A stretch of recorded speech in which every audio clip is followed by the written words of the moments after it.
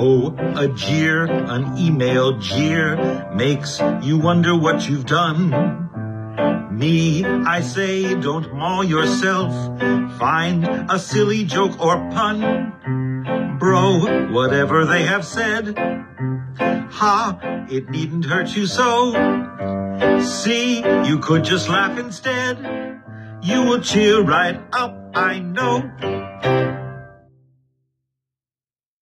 The Meat for Tea cast is brought to you in part by SoundLab, a recording studio in East Hampton, Massachusetts. Offering recording, mixing, and mastering of all styles of music, we even master podcasts. Email info@sonelab.com for more information. That's info@sonelab.com.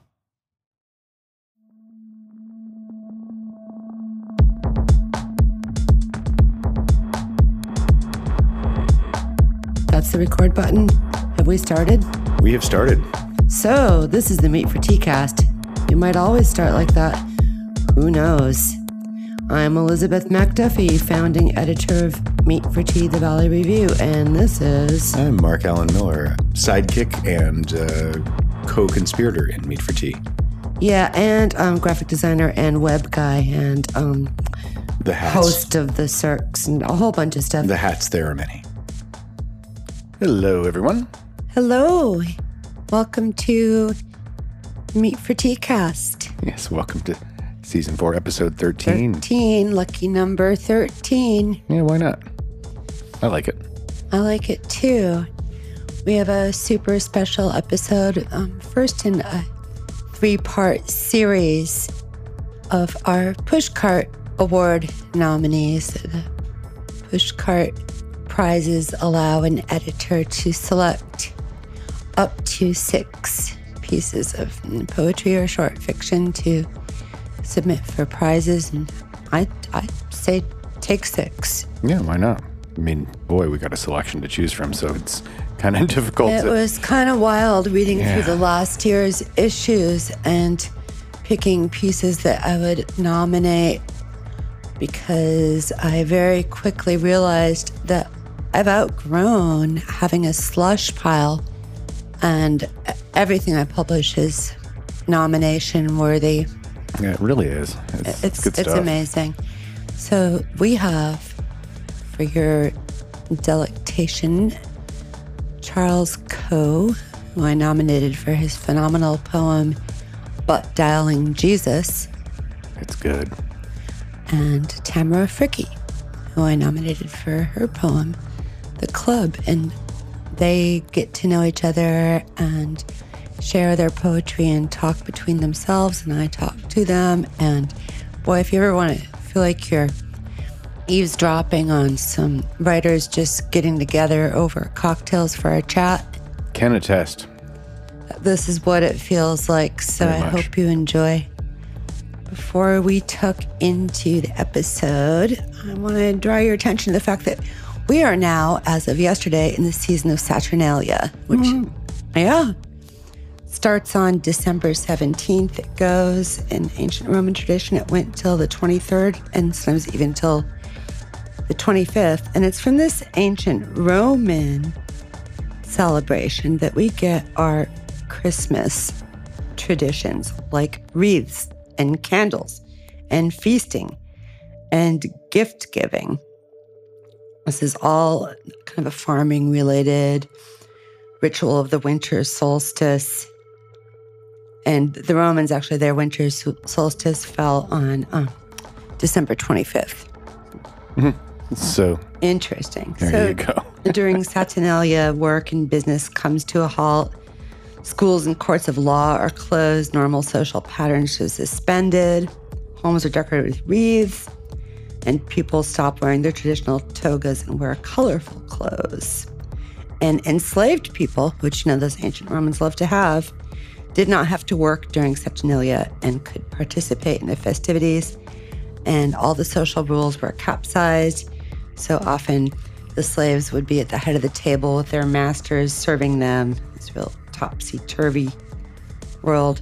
And every household would nominate a lord of misrule, which is often the lowest of the servants. Don't ask me how they established this hierarchy. These were not kind times. Yeah, A tradition that the ancient tradition. Romans legendarily also enjoyed during these feast days of Saturnalia involves some human sacrifice, which seems to be one that we didn't carry into our modern Christmas traditions. We just kept those.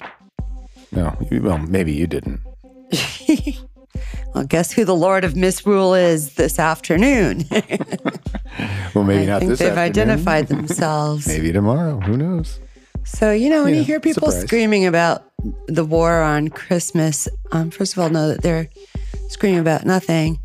And second of all, know that our traditions aren't rooted in Christianity. They're deeply rooted in antiquity and pre-Christian festival days. Yeah, I mean, the Christmas tree is a pagan symbol for, Well, that was part of the Saturnalia, was the greenery and wreaths and bright colored clothes and even the gift giving. And I don't know when that human sacrifice occurred. If you want to read more about this, history.com, we can put it in our show notes, but I think you can remember that. Yeah. There's a lot of, if you just put Saturnalia into your Google search, you will find all kinds of interesting stuff. And, well, happy Saturnalia, everybody. Yes, and happy holidays, happy Hanukkah, happy Christmas, Kwanzaa, all those fun things. Krampus. And for the rest of us, Festivus. Boy, oh boy. So a little tiny bit of housekeeping. Housekeeping!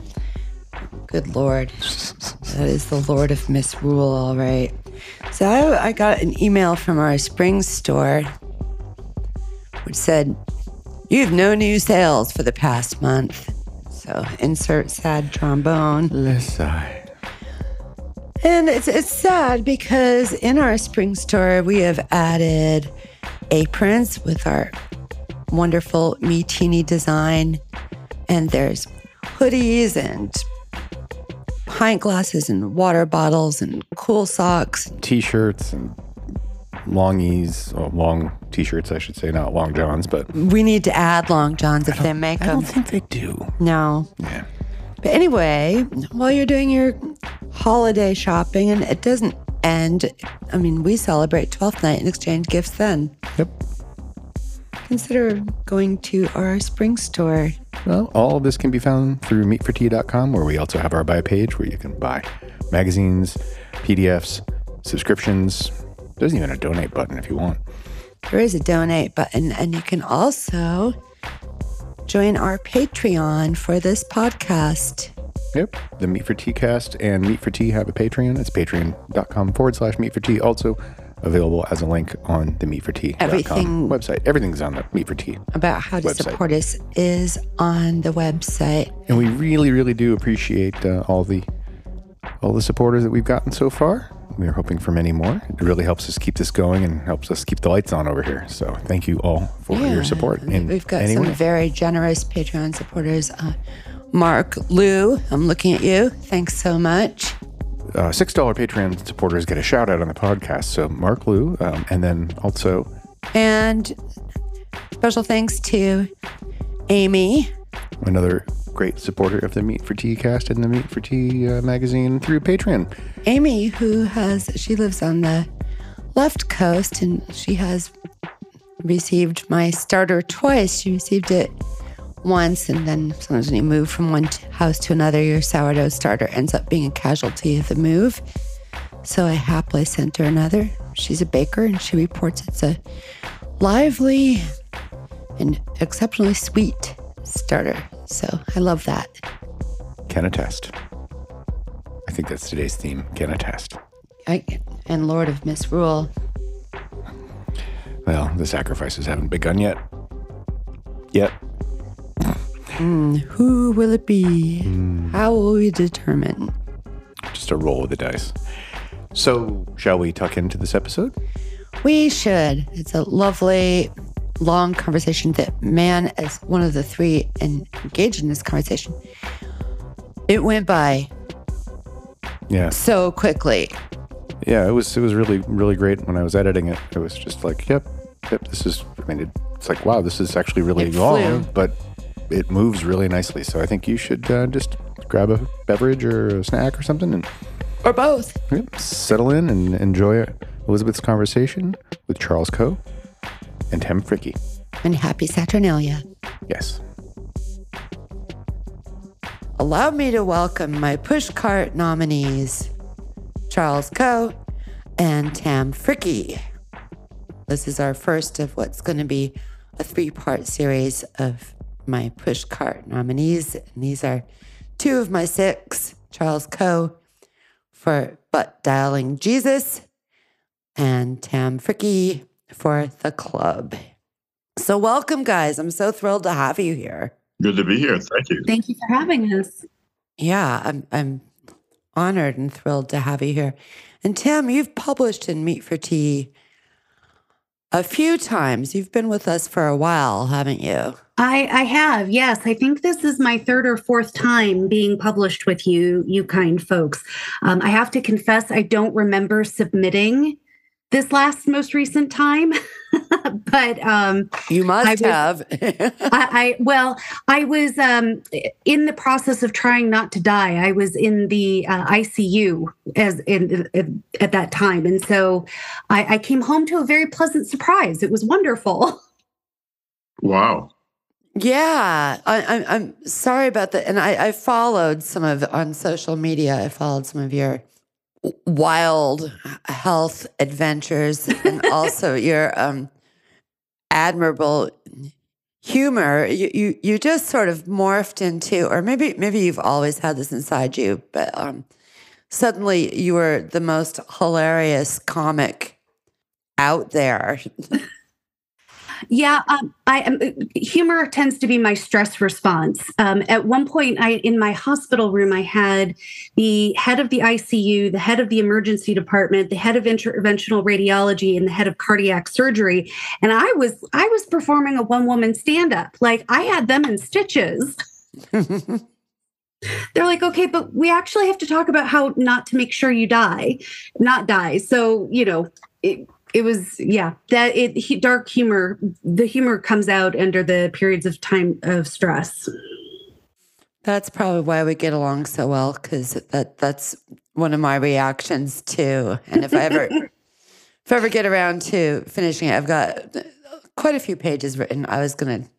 My working title for my memoir is "Here's How It's Funny." Good title. Thank you. Thank you. Yeah, it's like all about a harrowing childhood and so on and so forth. I'm so glad you guys also had the chance to get to know one another prior to coming on, so we can have a nice visit and no one's really strangers. That's right. We had a nice chat. In fact, we could have kept yakking for quite a while, but Tam had to get back at the plant and keep working, and I had some things to do too. But it was really fun to talk. It was a nice, relaxed way to get to know each other. Well, guess what I want you to do now? You can keep yakking right here and now. More yakking. More yakking. More yakking. The yakking will continue. Yes, exactly. And I'm glad that you were left wanting more, because that's exactly what I'm hoping you'll do tonight. So imagine we're all sitting around a table at a restaurant with some drinks and dinner, and we're just enjoying each other's company. So, Elizabeth, what's your drink of choice? Well, I do like a Negroni. Ooh, nice. Sbagliato? I haven't done Sbagliatos. I'm usually just a straight up Negroni or an Aperol Spritz. Nice. If I don't, but with drinks like that, my limit is 2 of those. They're pretty strong. What I have next to me right now is a little rosé with a whole lot of berry seltzer on top of it, and that's my normal tipple. It's low alcohol, and it's enough to feel like I'm having a beverage, but it's not gonna make things go sideways. Well, that sounds refreshing. I made some limoncello. Oh, fantastic! and you put a bunch of ice in a glass, and you pour a bit of limoncello over that, and then fill the glass with fizzy water. That's pretty refreshing stuff. That sounds fabulous. That sounds delicious. Did you use Everclear to make your limoncello or just vodka? I did. I use Everclear because vodka's it doesn't have enough alcohol in it to really pull the esters out of the lemons. I use Meyer lemons, which it was just good stuff. I've still got a little bit of it, so I'm saving it for some friends who are coming over for some Christmas festivities, and we'll get a little jolly with that. That sounds wonderful. I'm feeling guilty. A very good friend of mine actually gave me a liquor diffuser. It's got like the little strainer inside of the glass bottle. So it'd be a very easy thing to make, limoncello, for instance, in. And I haven't made anything in it forever. In the summer, I was doing things with just different berries and herbs together, like basil and like strawberry vodka. Yum. Yeah. It allows one to get pretty creative. No kidding. I'm usually pretty simple. I'm simple in my drinking habits. I'm a beer guy and a bourbon guy. That's generally what I do. You would like a Boulevardier, which is kind of like a Negroni, but instead of the Negroni is 1 part Campari, 1 part Italian vermouth, 1 part gin. For a Boulevardier, you swap out bourbon for the gin. Mm-hmm. I was with some folks when I was teaching at my low residency MFA program in Newport. And after one day of lectures and talks and workshops, the teachers are sitting around, and we've got our feet up on the table, and somebody's making Negronis, but he made them with agave tequila instead of gin. Ooh. Wow. How was that? Was it tasty? They were really good. That sounds amazing. They're really good. And he made it with the good stuff, the kind of tequila that's good just to sip, like a really high quality scotch. Right. This wasn't any Cuervo Gold, I take it. No, like you remember back in college days, you'd sit around with a bottle of Cuervo Gold and the limes and the salt, and you'd choke that stuff down. Oh, yes. No, never again. No. Right? God. Oh, No. God. No. Yeah, I can recall the hangovers. Oh, the hangovers. You'd wake up with a level 2 hangover. Definitely. A level 1 hangover is when you're afraid you're going to die, and a level 2 is when you're afraid you won't. Please, Lord. Take me now. Yes. Oh, well, my goodness, I'm quite the teetotaler compared to you. I'm sitting here with a pot of Earl Grey tea. Yum. All right. Due to all of my medical adventures, I had to give up the drinking this year. So I'm very sad because I would give my left arm for a nice dry Cabernet Sauvignon at the moment. Sigh. I hear you. Yeah, I feel that, but still, I'm glad we get to keep you with us.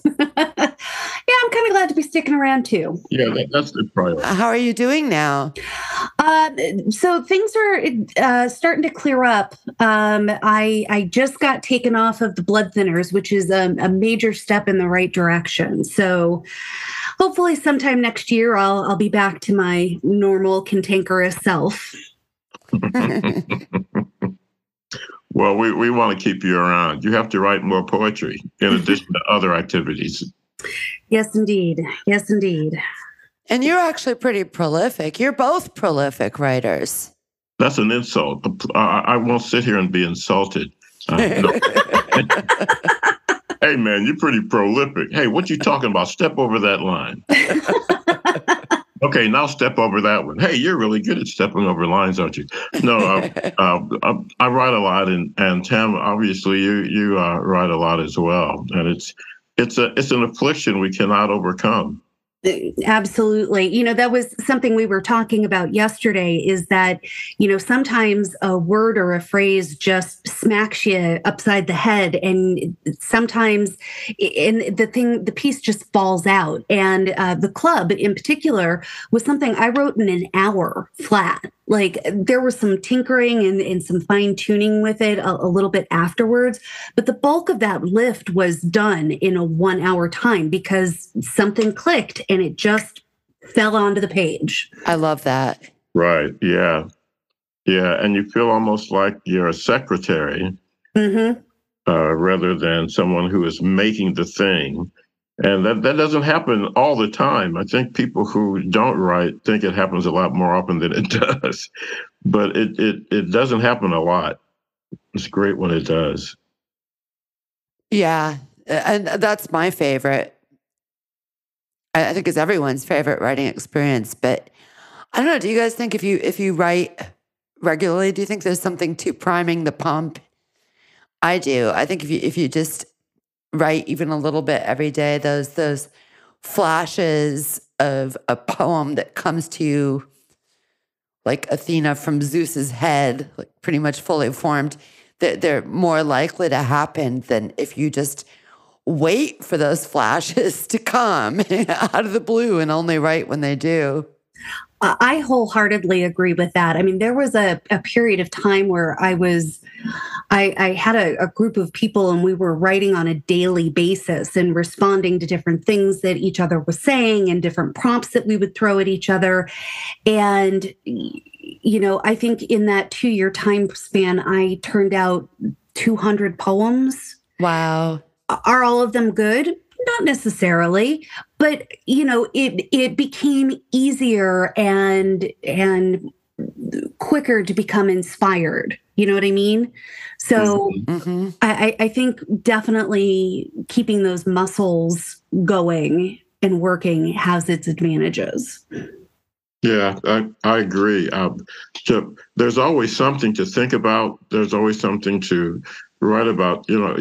Sometimes I'll tell my writing students that the only time you're productive is not just when you're sitting at your computer or writing on a pad or whatever. You're always processing the world in different ways. You're looking at stuff, you're listening to conversations, you have little snatches of ideas from other pieces, excuse me, that you might want to use. So you go back to something that you wrote before that wasn't quite working and you want to tinker with it. So there's always something to do. Or write an email, Yeah. I don't know. I was thinking about, are you familiar with Peter Albo? No, who is that? No. He's kind of famous in composition rhetoric circles. So he would have been my dissertation chair at UMass if I didn't go rogue and start a literary journal instead of finishing a PhD. He's the fellow who coined the phrase free writing. But anyway, when he described the whole writing process, and I guess he's the first of the process gurus too, he referred to something which sounds like what you're talking about, Charles, called the cooking phase. And he deemed that to be as important as composing or drafting or editing. And cooking is when you're not writing at all. It's just simmering in the back burner of your brain. And things are happening to it while it's simmering there. Absolutely. I refer to that as marinating. Sometimes ideas marinate. Yeah, that's apt. Yep.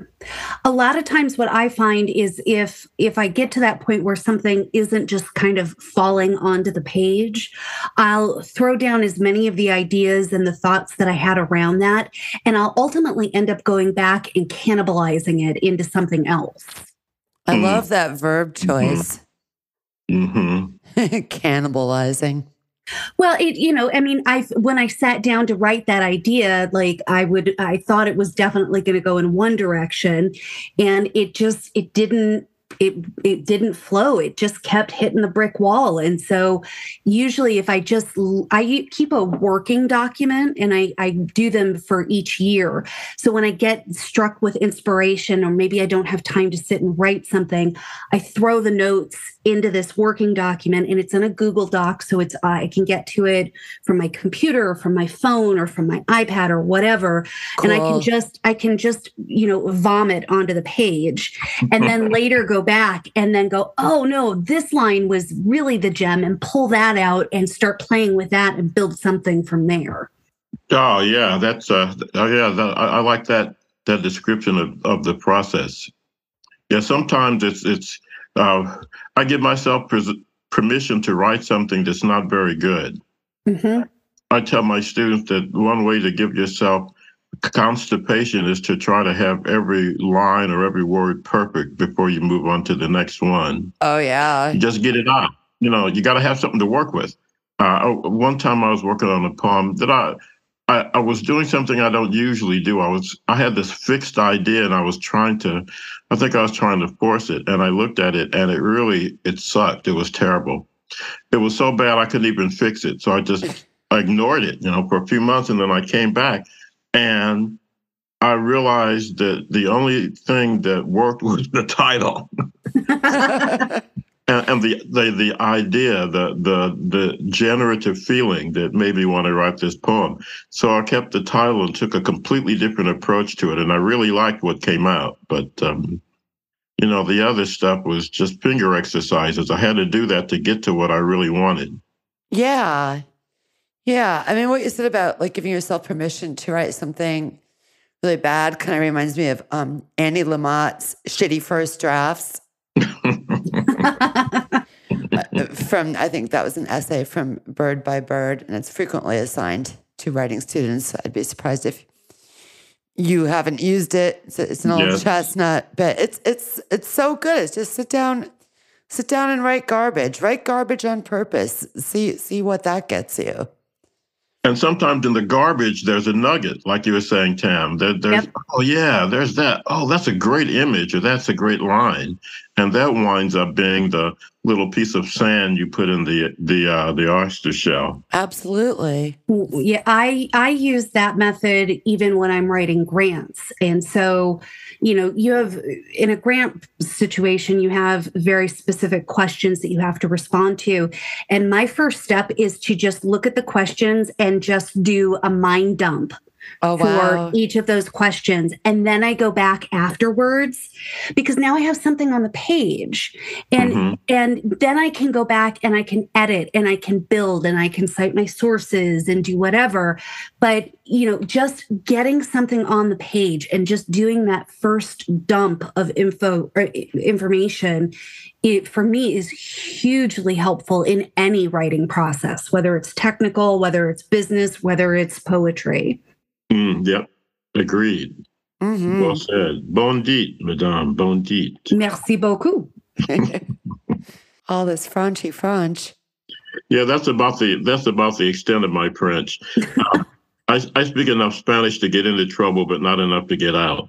Yeah, my Spanish. I lived in San Diego for my late adolescence, early 20s, and it was a survival skill to have been able to conjugate chinga pretty fluently. I speak enough Spanish and French to get in some real trouble, but that's about it. The better part is that I understand even more, so I always know when somebody's talking about me. That's handy. Have you seen any of those little stories on social media about someone being in a situation where there were people talking about them who didn't think they understood the language? Yes.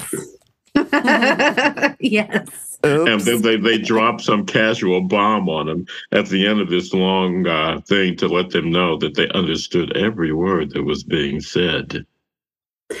Yes. Yeah, I had that happen a couple of times while I was bartending there, where people thought that they were safe speaking Spanish and they were saying some pretty interesting things. And one time two guys were telling a joke and they thought it was like a little dirty because when I started to laugh, they were like, "Oh my God, you weren't supposed to hear that." Oops, busted. Yeah. So, Charles, that poem you wrote that you had to ignore and you only kept the title and then ended up being reworked into something good. Do you happen to have that handy at all? Yeah, I can grab that. If you give me 1 minute, I can go grab that book. I'd love to hear it. It just feels Okay. like that could fit right here. Okay, I'll be right back. Yay. And while we're waiting for Charles to get back, Tam, we're supposed to do a chapbook with you, and we so dropped that ball. I know. Well, listen, we can still revisit that notion. I would love to revisit that notion. I've got 400 poems sitting here doing absolutely nothing. Wow. So, that's a tome. Yeah, no, I literally have over 200 pages of stuff. So I ended up self-publishing a little book, a little chapbook the end of last year, and kind of a fever dream. I was just, I can't say that I was bored. I was going through cancer treatment and I think I was a little restless and whatever. So I grabbed some poems and I put them together and I pushed it out, but I haven't ever like published it or not published it. I haven't promoted it in any way, but I've still got plenty of other stuff going. So. Wow. You want to promote it right now before Charles reads his poem? Tell us about this book. Oh, absolutely. I have this lovely little chapbook called Exit Means Eden. It was published the end of last year, and it's available on Amazon. Excellent. Nice. Going to look for that. Oh, I will send you a copy. If you send me your email address, I will send you a copy. Or not your email address, your physical address. I was going to say, is this a PDF or? Oh, no. Sorry. No, I deal so much with PDFs, but no, I have a hard copy. I would be more than happy to send you a hard copy. Well, I'd be thrilled to add it to I've got most of a bookshelf that's full of books that contributors have sent me. I would be happy to add to your library. Yay. We can make a deal, Tam. If you send me that, I'll send you one of mine. Sold. Email me your address. Okay, we'll do. How fantastic. And just like that, all of our libraries grew by a little bit. There you go.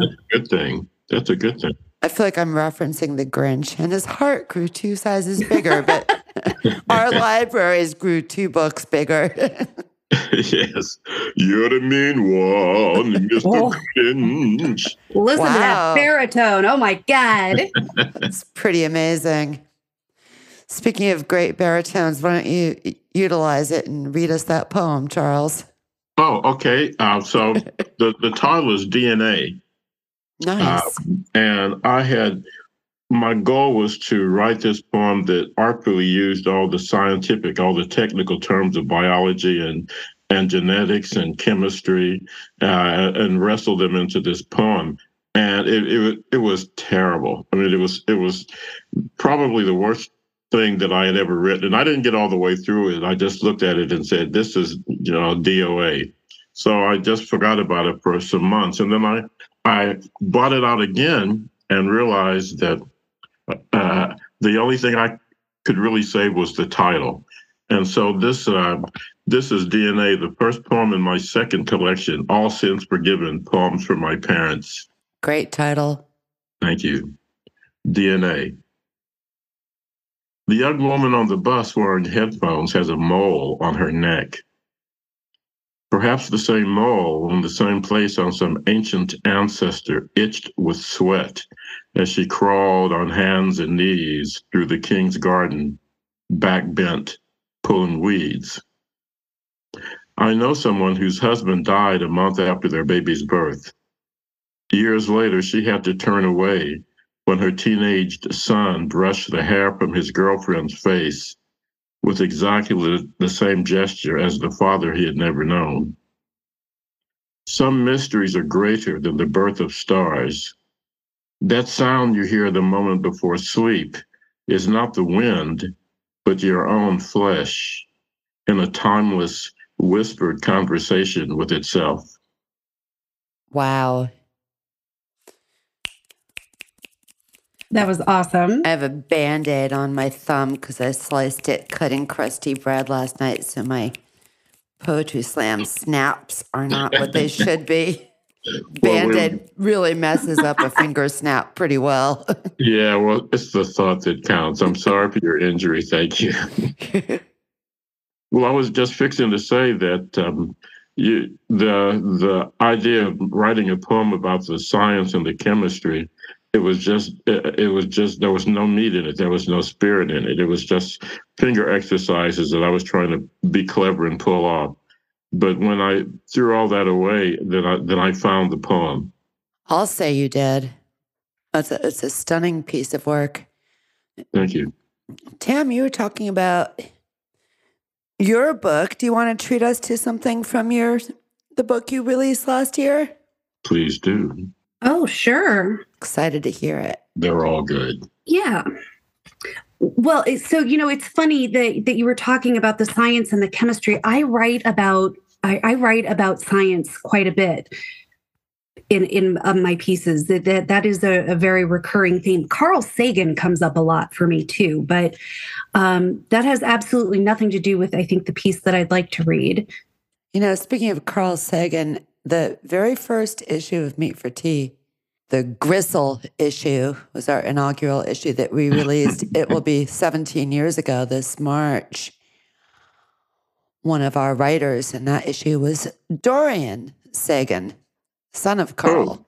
Really? Yep. Cool. He was in a few early issues. You can find them. Maybe I should put those in the show notes. I think that very first issue is very difficult to find. Okay. Well, I can read one with a bad word in it, or I can read one without a bad word in it. Oh, I forgot to tell you. You can cuss like a longshoreman on this podcast. Oh, fantastic! Because all the cusses, all the multisyllabic cusses you can think of. There's only one word, which happens to be a name, which we consistently bleep out, and that's the name of that orange 45th president guy. Right on. The treason dude. Yeah, but you can say motherfucker, you can say anything else you want. It's absolutely fine. We just bleep that one out. Fantastic. I call him Pumpkin Spice on social media. I love it. Stephen Colbert always comes up with great new nicknames for him all the time. Yes. All right. Well, so I'll read the one with the swear words in it then. And it's called The Sum of All Parts. I carry the DNA of every man I've ever fucked like shards of glass embedded in my heels. Genes shred tendons, bones, teeth, disintegrating my shadow in the heat of complicity because I couldn't stand being alone. The DNA of every word I've ever licked off of every cut rate page, stalls and screens crash through neural networks with the force of atomic bombs tattooing my skin in precise fluidic form. Expansion, contraction, recombination shift molecular dynamics, creating a constant state of flux. Do I need to tell you I am not who you knew 20 minutes ago? I have absorbed your eyes, your telltale smiles, and cocooned in your voice. I've consumed so much DNA, you can actively watch me evolve, morphing from sloth to corporate pirate in one sweeping and expansive breath. In the end, I won't die so much as explode like a mushroom, spores sweeping about the wind, desperate for new fertility, ready to begin again. Whoa. Wow. Whoa. What a great pairing those two pieces made. No kidding. Wow. That was like perfectly paired. No kidding. Fantastic. That's better than toast and butter. That's an amazing poem. Oh, thank you. I wrote that because there was some dumbass senator who earnestly believed that women consumed and were changed by the DNA of the men whom they have sex with. Yes, I remember that douche canoe. Thank you. Yes. Unbelievable. So I heard that, and that was another one that just fell out. I was like, really? Wow. Does my memory serve me correctly, or did you not read that one when you were the featured reader at Unbuttoned? I probably did, yes. Because we were at not that we haven't been at a phase in our political landscape, but we were at a phase where there's a lot to be incredibly pissed off about. And I just remember you brought a lot of righteous ire to your reading, which I deeply appreciated. Yes, that very much sounds like me. Yes. Yeah, I think it was after that feature that I walked up to you and said, I want to do your chapbook. I think it was, yeah. And then nothing happened. Well, then there was the pandemic and, well, we had a house fire, Right. Oh, goodness. Yeah, actually on May 9th, 2020, so early in the pandemic, there's a house fire, and we had to live remotely for 6 months during the pandemic when it's like a really, really great time not to be at home. That's what we were doing. So that was... Good Lord. That will disrupt some publishing plans. Absolutely. We kept Meat for Tea going. We had to do a double issue from our Airbnb instead of 2 separate issues, but we kept it going. That's impressive. That whole time, you look back on it and it's like a time that didn't exist. It's all a blur to me. I try to think back on what I was doing and what a day was like and how and it's like my head is filled with oatmeal and cream corn trying to think of it. It's all a blur. Yeah. We were all very busy. I was teaching, I was writing, I was doing my work, but it was all staring at my screen. I just picture that famous, I think it's called Persistence of Memory, the Dali painting with the melting clocks draped over the tree branch. Yeah, that's my visual for that time of the pandemic for how time felt. I will never think of it as anything other than that for the rest of my life. Oh, sorry. No, it's good. That's the perfect image. That's the perfect image. I think it might work. I haven't quite left that phase of my life. Like every time somebody asks me about something, I'm like, time is a complete meaningless construct. I have no, it could have been last week. It could have been 4 years ago. I have absolutely no idea. Yeah, I hear you. We are going to be cut off in 2 minutes and 17 seconds, just to let you know, and I'll have to have Mark restart. It's shocking how fast these things go. It's true. Right? When he said we'll have to restart at least once and possibly twice more to get through our conversation, it probably sounded like an interminably long time, but these conversations, there's just so much ground to cover.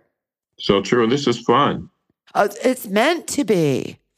I have a theory that people like to listen to other people enjoying themselves, not torturously trying to think of things to say. Right. All right, let me think of this portentous and important question to ask, since I'm the interviewer and I must ask a portentous and important question. This shows how much I know. God. I like the interviewers who, their questions, like when you go to a lecture and somebody asks a question, but it's not a question, they're giving a little mini lecture. They're just showing off their smarts. Yeah, when I'm moderating an event, I don't have any compunction at all about saying, sorry to interrupt, but is there a question there? Good for you. I applaud that choice. Yeah, this less than a minute is probably going to be cut out anyway. I actually don't interview. You're probably noticing that. I just like to get... Yeah, you converse. Exactly. I just want us all to chat and read works where it makes sense in the conversation and keep chatting and amuse each other, and that's the whole goal. Absolutely. And we're having fun. Just like Tam and I had fun when we were yakking yesterday. I'm so glad. Because I felt like, is this going to be awkward just assigning them to get to know each other? But I thought it would make this so much better if you already had forged a connection. Yeah, and had a chance to look at each other's work, which is, I think, an important thing in a conversation like this. And now you've got like a mutual admiration society. There you go. Big time. We should have a club. We should have little uniforms and. We used to use Zencastr to record these, and we hope to again. We're relegated to Zoom, which has these enforced pauses every 40 minutes, unless you want to give them money, because my laptop is old enough that Zencastr doesn't want to work on it. Even though it's like, how old is my laptop? 8 years, but I guess in the world of laptops, that's ancient because nothing's supposed to last. Yeah, it is.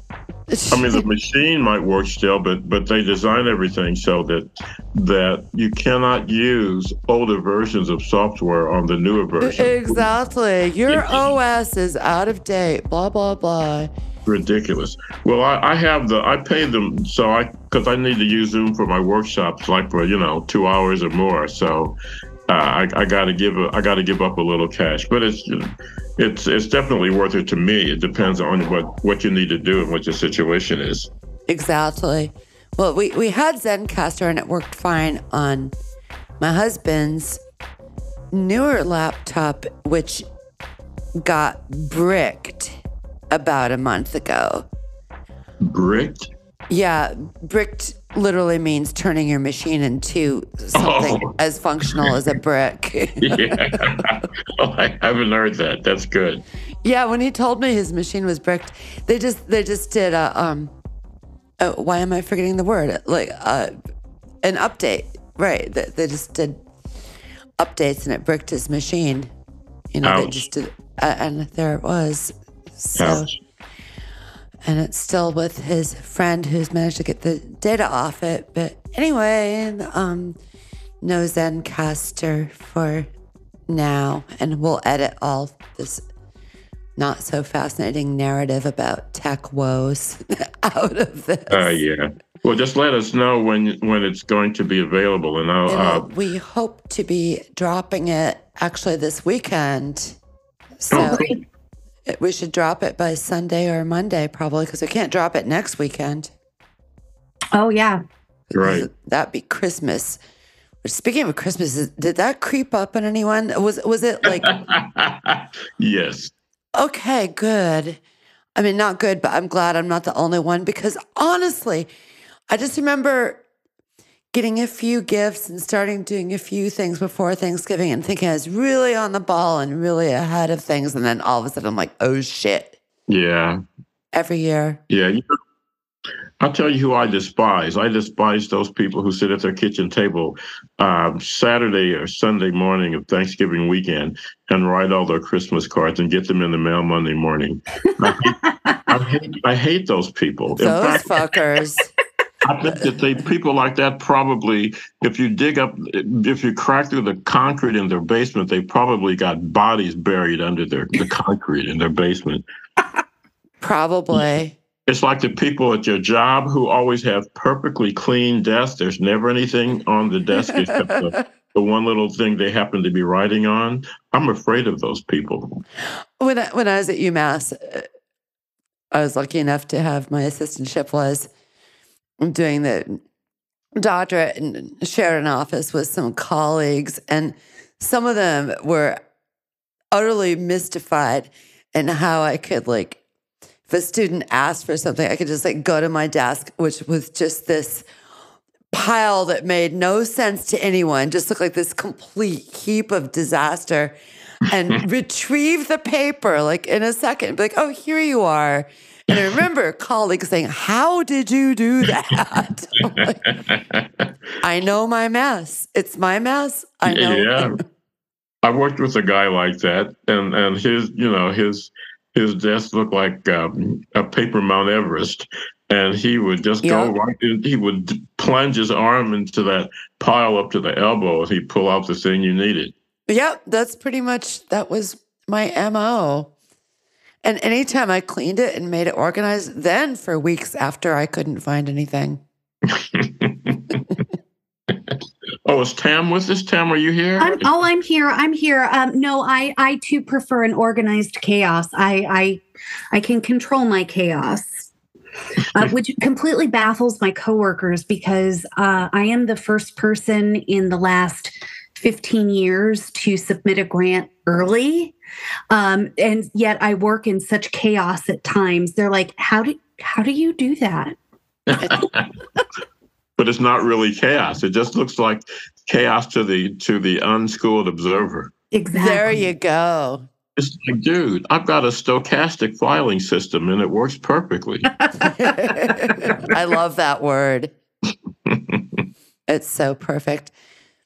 So I'm wondering if we should hear from each of you the poems that compelled me to nominate you for Pushcarts. And I hope you hear back from them. I always feel like when I send these nominations out, like I'm just like mailing something into a void.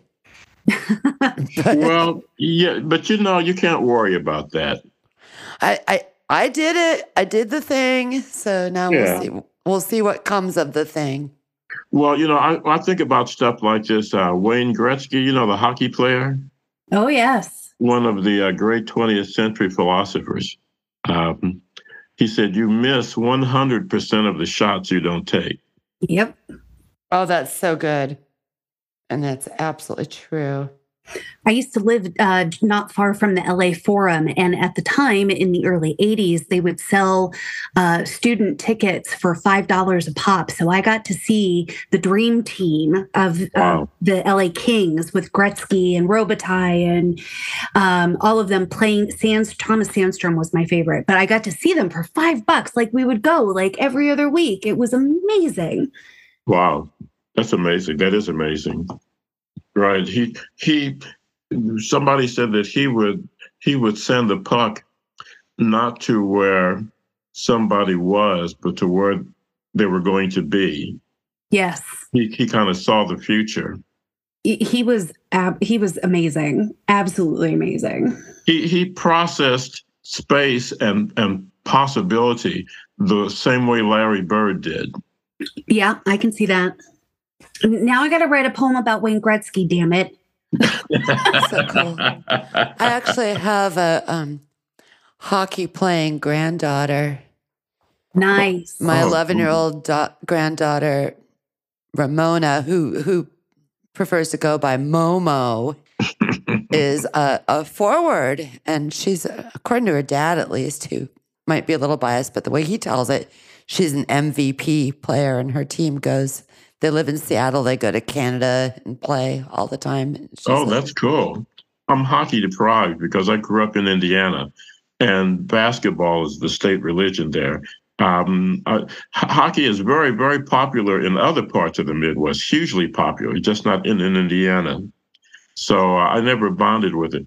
But when I was writing for Northeastern Publications some years ago, the guy who wrote about sports invited me to a Northeastern game.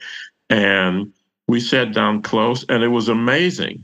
I don't think hockey really translates that well onto television if you've never seen the game in person and up close. Mm-hmm. Agreed. I mean, I love my granddaughter very much, and I'm very proud of her athletic prowess and that she loves the sport. Fun fact about me, I don't give any kind of a shit about any kind of sports.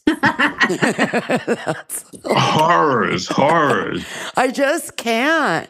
I absolutely can't get into them. And an artist friend of mine summed up my feelings about sports very succinctly by saying, they won, they lost, they won again. And that's what it is for me. Well, you know what Jerry Seinfeld said? You're rooting for laundry.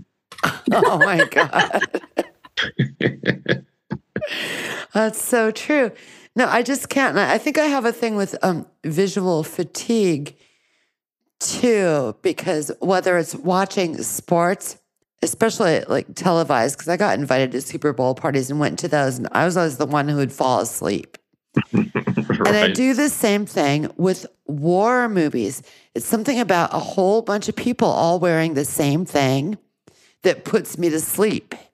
I just can't do uniforms. No, I hear you. Although about a month ago, I watched the remake of All Quiet on the Western Front. Oh, how was it? It was unbelievable. It was intense. It was brilliant. The cinematography was just breathtaking, just for one thing. And I don't mean just, stuff blowing up, but just the visual sensibility was outstanding. It was an extraordinary movie, very disturbing. Mm-hmm. So don't watch it if a very explicit movie about war would upset you. But I thought it was a brilliant film. Lots of uniforms, though, right? Lots of uniforms, yeah. See, yeah. I would fall asleep. They do something. It's the visual repetition. Something happens. Interesting. That is interesting. It's weird. No, and I acknowledge that Kubrick's Dr. Strangelove is probably a brilliant film, but I also can't stay awake through that. I've never made it 25 minutes in. I'm immediately asleep. Very interesting. I know. I should put it on like if I ever wake up with insomnia, just tune into Dr. Strangelove and fall asleep instantly. I wonder if there's some name for that particular disability. No. Way of processing information. Visual repetition does not work for me. Okay. All right. Yeah. It's weird. I have a friend, and I forget the term. She doesn't recognize faces. Oh, I listened to a whole podcast about that just the other day. And you think I would have the term at my fingertips because I listened to that just the other day, but I do not.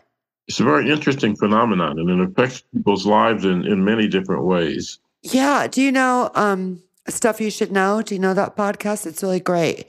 I'm going to make a confession. I have never listened to a podcast. My house would be a lot messier if I didn't, because I find the whole process of cleaning so dull. I need to trick Right. myself into thinking that I'm being entertained. Oh, that's good. That works. It works for me. Yeah. I found the name for the disorder. We're not recognizing faces, but I'm not even going to begin to try and pronounce this. It's ridiculous. Yeah, I do remember it having some name that struck me as a Greek derivation. Yeah,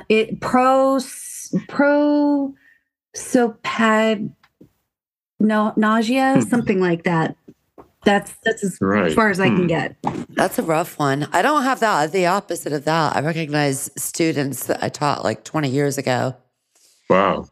Name, face, and everything. But boy, you put a bunch of people in uniforms and make them run around on a TV screen, and I'm asleep. So what about the Rockettes? Do you fall asleep when the Rockettes are performing? Never gone to Radio City Music Hall to see that. I have a friend who played cello in the pit orchestra. That's cool.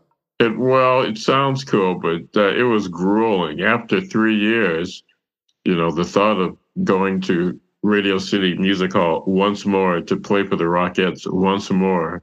At a certain point, she was probably longing for the sweet release of death. But that's how she bought her house and put her kid through college. Well, good for her. I wonder if sweet release of death is a good segue to butt dialing Jesus. Sure. Could it possibly be? Yeah, let's do that. Well, okay. I was telling Tim when we spoke yesterday that I was washing dishes and that title popped into my head, and I was amused, and I sat down and wrote this poem that I thought was kind of jokey, but as you'll hear, it kind of took a little turn on me. I'm so honored that it's in Meat for Tea. Well, I'm so honored that you nominated our work for the Pushcart. So many thanks to you. So I'll read this poem. This is Butt Dialing Jesus. There was a time when voices emanating from my pants would have caused concern. But now I simply shrugged and pulled out my phone to hear a recording. You have reached the Son of God. I am currently speaking with another supplicant, but please hold. Your salvation is important to me. This was followed by music.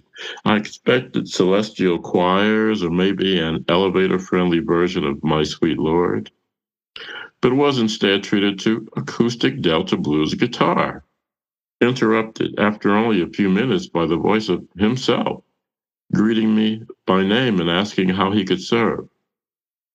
I was startled. Didn't expect to actually get through. What's the one true religion? I asked, flustered just to have something to say. All of them, he replied. None of them. I was taken aback. What? That's it? That's it, he said. Follow the golden rule. Leave the campground cleaner than you found it. Look, anything else? I have a lot of people on hold. I had nothing and mumbled my thanks. He said, go in peace, and broke the connection. I put down the phone and stared out the window. The guy across the street was clearing snow off his sidewalk. Never really liked that dude, but I grabbed my shovel to go lend a hand. Love it so much. So good. Thank you. See what I mean when I say it kind of took a turn on me at the end? I love that. And so the way you ended up surprised you as the writer. Yes. I love that so much. I think that's the best part about writing. And I've never really understood people who use a strict outline and know exactly where they're going to end up, because I think that just takes all the joy out of it. Agreed. And it looks like I had a manager one time when I was working in a university publication shop. She would write her lead, she would write her close, she would write her 3 bullet points, and then she would sculpt this clay, this flesh, onto this skeleton. And when she finished, that's what it looked like. And she was always mad at me because she wanted to see my lead and close and bullet points. And I said, that's not... They don't exist. No. I'm going to start the thing, and then I'm going to... I mean, it's not like I didn't have any idea what I was going to write, but, you sort of have to see what shows up in a way. Yeah, there's something so fun about just the discovery. I was telling Charles, a friend of mine used to say that poetry was like a sexy stranger driving up in a sports car and screaming, get in, and you either jump in and enjoy the ride or you walk away. So much. That's a great image. I'm gonna always remember that. That sexy stranger in the car. Yeah, that's so great. It's like, nope, I'm on this straight and narrow path I'm taking right here. Never mind. Right. And this poem, in a way, well, not in a way. My next book that this poem is in is called Purgatory Road. Comes out at the end of March. I'm excited for that. Well, thank you. I'll make sure you get a copy. I'm excited for that. Both of you. I love the title. Oh my God. It should be an album. Fantastic. It really should be. It should be a Dylan album or Delta Blues. Delta Blues, yeah. Well, I teach at the MFA writing program, the low-res program at Salve Regina in Newport. And when I was driving down for the first time about 5 years ago, that's how long the program's been around, right before you get to the Newport town line in Middletown, the town right before, there was a street sign for this beach road off to the left called Purgatory Road. And I said, Purgatory Road? How can that possibly be the name for a road? That's the best thing ever. See, I was raised Roman Catholic. I was raised Irish Catholic, actually. Me too. Oh, there you go. So you know about purgatory. I do. And limbo. And limbo, yes. All the layers. All the layers. That ugly Catholic cake. Yeah. And so in Purgatory Road, in the poem, I talk about how how the nuns would tell us that about eternity, and one nun described eternity as, she said, imagine a solid brass globe the size of the earth.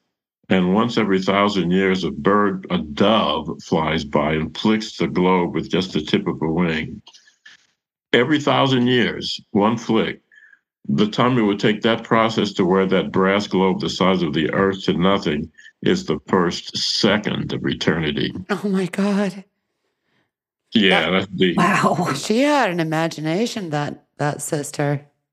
Well, this was something that they used to tell the kids. It wasn't just her. I mean, it was kind of a standard rap, that and the Baltimore Catechism, and I was an altar boy and all that good stuff. Although I got to say that the nuns and priests, nobody ever touched any of us. Nobody ever messed with any of us. I'm glad to hear that. I know a lot of people have obviously horrible experiences, had horrible experiences, but no, not where I was. And it was all Irish Catholic nuns and priests and all Black kids in Indianapolis. St. Bridget's parochial school, 8 years, nuns and priests.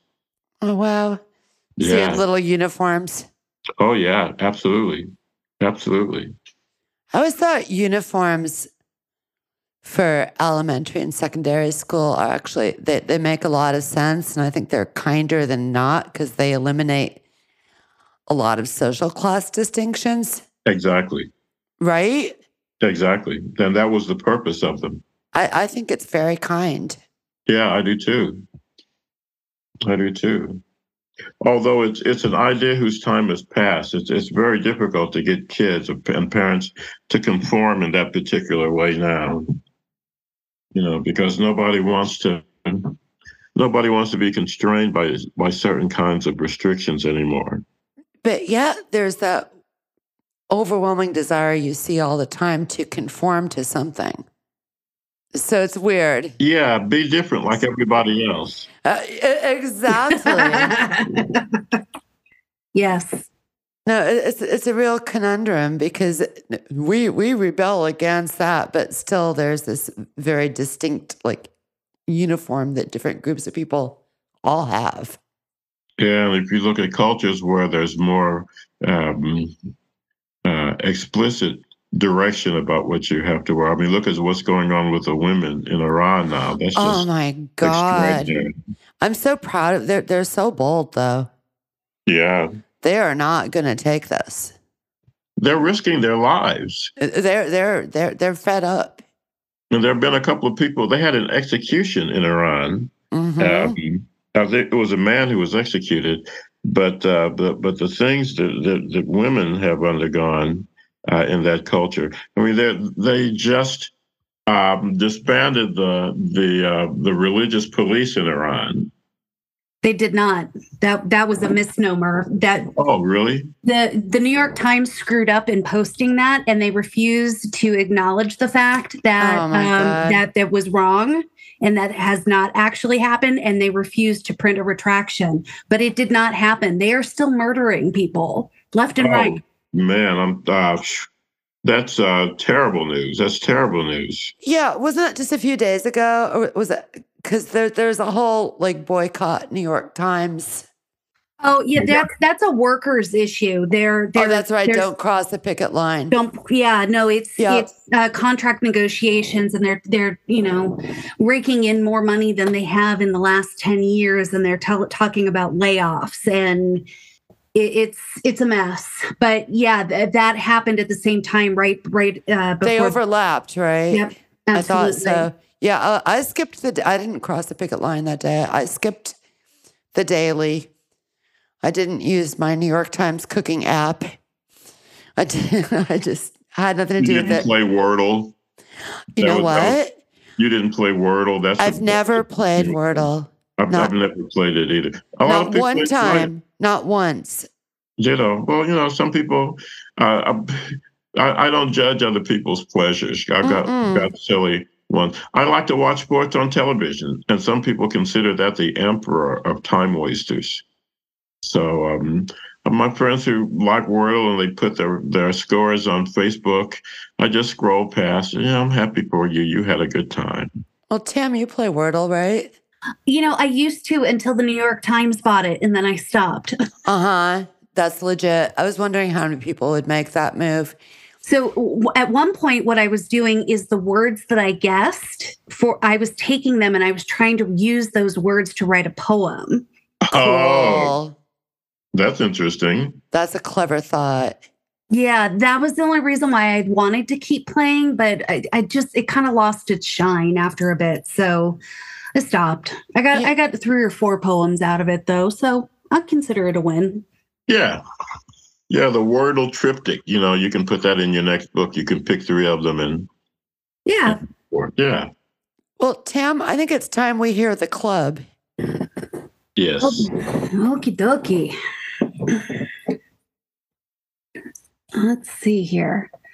So it's the club, and this was inspired by the 1940 Rhythm Club fire in Natchez, Mississippi. I was built to roar, didn't they know? The smithy that hewed oak timbers built me sturdy, built me to endure the thunder of his shoulders, the rigidity of form, hammer scales tang, and the smelt he cast aside. Wide enough to shoe, tall enough not to smother, I was industrious exhaustion, and I did my job with rock surety, Natch. I was built to weather brimstone, didn't they know? The church sanctified me, wrapped me in steel to steel the congregation against the wailing tides of sin that crashed against my doors, crafted windows to dispel hell's building heat from form and function at heretical odds, foreshadowing earthbound perdition. I was built to be a gas, didn't they know? The Spanish moss that dandied my rafters became my flashpoint. My metal sides recrafted furnace fury in 3-part harmony and raged with the orchestra who played to beat the firebrand in 4/4 time while the boarded past shackled fate to the dance floor. I was built for history, didn't they know? My oak, my metal, perfected acoustics that had the swings swinging, screaming for the fences, racing to take 746 people with me into the record books, redesigning the songs and the windows and the doorways as I turned to slag and magnetized Mississippi once again. Wow. Wow. Yeah. Stunning. Thank you. And when you talked about sort of sitting down and this poem coming out in a rush, you really get that sense from it. It's got a real it's in a way it feels kind of like a jazz solo. I hear a lot of it's a very musical bebop. Yeah. Right. Yeah, no, the jazz was definitely a heavy influence on trying to write this. This piece was an outcome. I attended a writing conference virtually in June of 2021, and Patricia Smith was the host of that conference. Nice. And it was really great, except that I didn't fully understand what we were going to be doing. And so we were supposed to be finding beauty in uncommon things. And what it kind of turned into was looking at the morbid and trying to build something from that. And so we were each kind of assigned a natural disaster, not a natural disaster, a disaster of some sort. One other poor woman got the Triangle Fire factory fire. Wow. Yeah. Right. Mm-hmm. So I got the Rhythm Club fire in Mississippi, and I did some research. Why was this the catastrophe that it was? And the whole thing is it was built as the smithy's shed originally, and all they did was they just kept layering new things on top of it. And by the time it had become a club, it had one door in and out of that building. It had a couple of windows, but the metal that was the outside of the walls melted because of the heat of the fire. and it sealed the windows, and it ultimately warped the door frame, and nobody could get out. Jeez. And so the band did the only thing that they thought that they could is they kept playing through the fire. That's so Jesus. poetic. Just like the Titanic, Yes. Yes. the ship went down. It's Yep. very analogous with the Titanic. Good God, that's a nightmare. That is just a nightmare. But this fire is responsible in part for why buildings today have to have multiple points of entry and exit, and why there have to be well-lit signs pointing to entries and exits. So that's why it's still with us. No, I like how you sort of broke the assignment, because it's still, there's a lot of beauty in the poem, but I like how you just gave us a more raw truth. Well, it's a terrible beauty. It's what was originally meant by the word sublime. Sublime was never meant to mean, oh, that's nice. Right. Sublime was like Niagara Falls, like mountains in Alaska, like takes your breath away, you're awestruck, and you're a little bit frightened or a lot frightened. You're right. So wonderful. Why am I starting to have a pipe dream that the two of you collaborate on a book? Well, it would be fun. It would be fun to do a reading together. That would be fun. That would be fun. I think that should be made to happen. Yeah, it's possible that Meet for Tea could sponsor a reading of Pushcart Award nominee. It is. It would be a little tricky to pull. I mean, I guess it could be a Zoom reading. Yeah, a Zoom reading. I do mean a Zoom reading. Yeah, because there's people all over the place, West Coast and down south, and my six are spread far and wide. Well, yes, that's what I was thinking, a Zoom reading. I mean, I like to do in-person stuff, and I'm still doing in-person. I'm doing it again, but there a lot of my workshops and readings are on Zoom, and people all over the joint are welcome and come. You remember 100,000 Poets for Change, right? Michael Rothenberg's project. Oh, I yeah. do. R.I.P., by the way. Yeah. Oh, that was sad. What a great man. I did those events since the very year he thought of it. My 2021 and 2020 100,000 Poets for Change events were both Zoom events.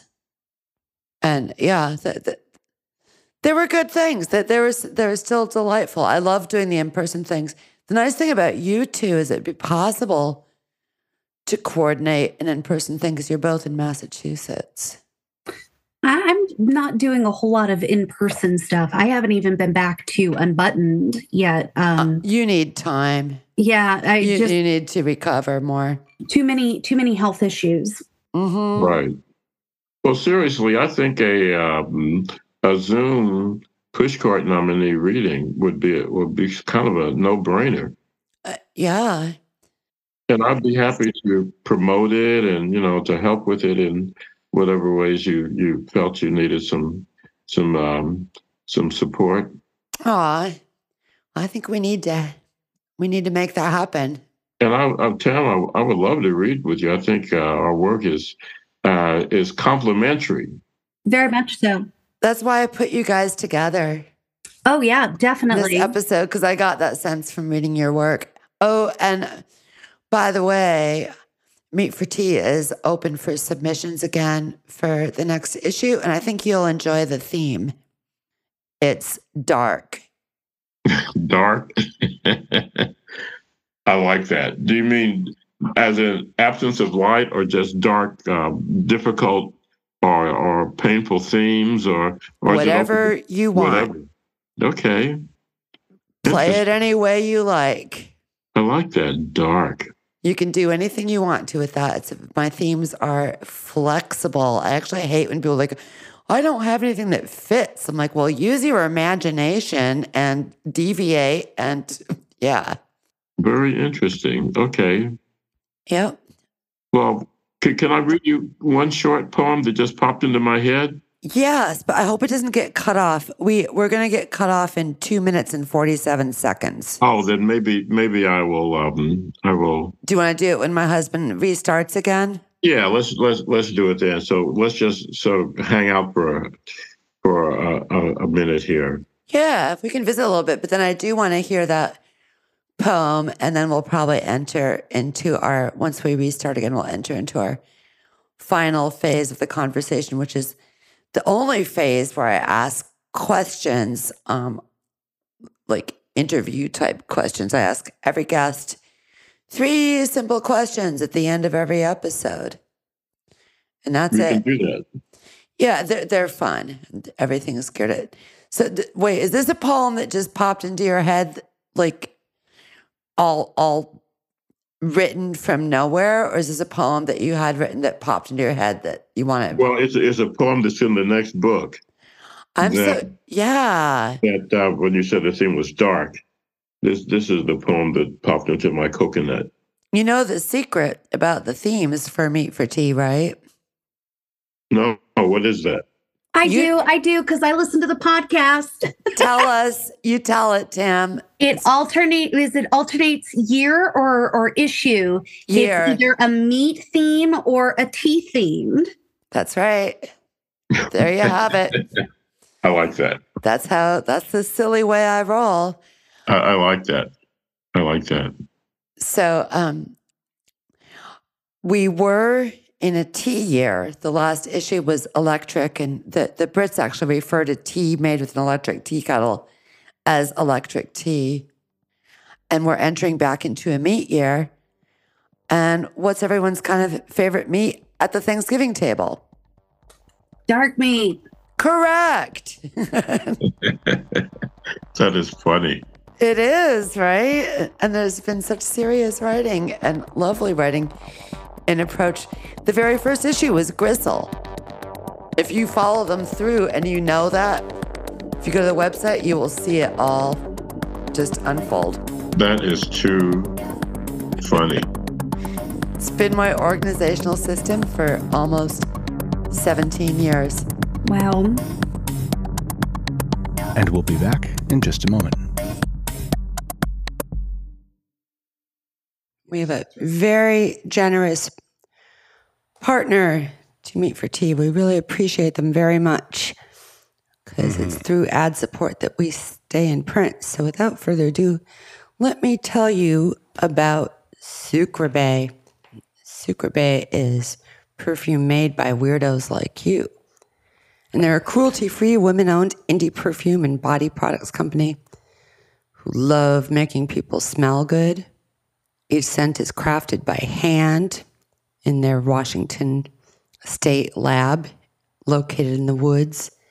And honestly, I don't know where else you can find fragrances with names like Sea Hag, Don't Panic, Siren Song, Goth as Fuck.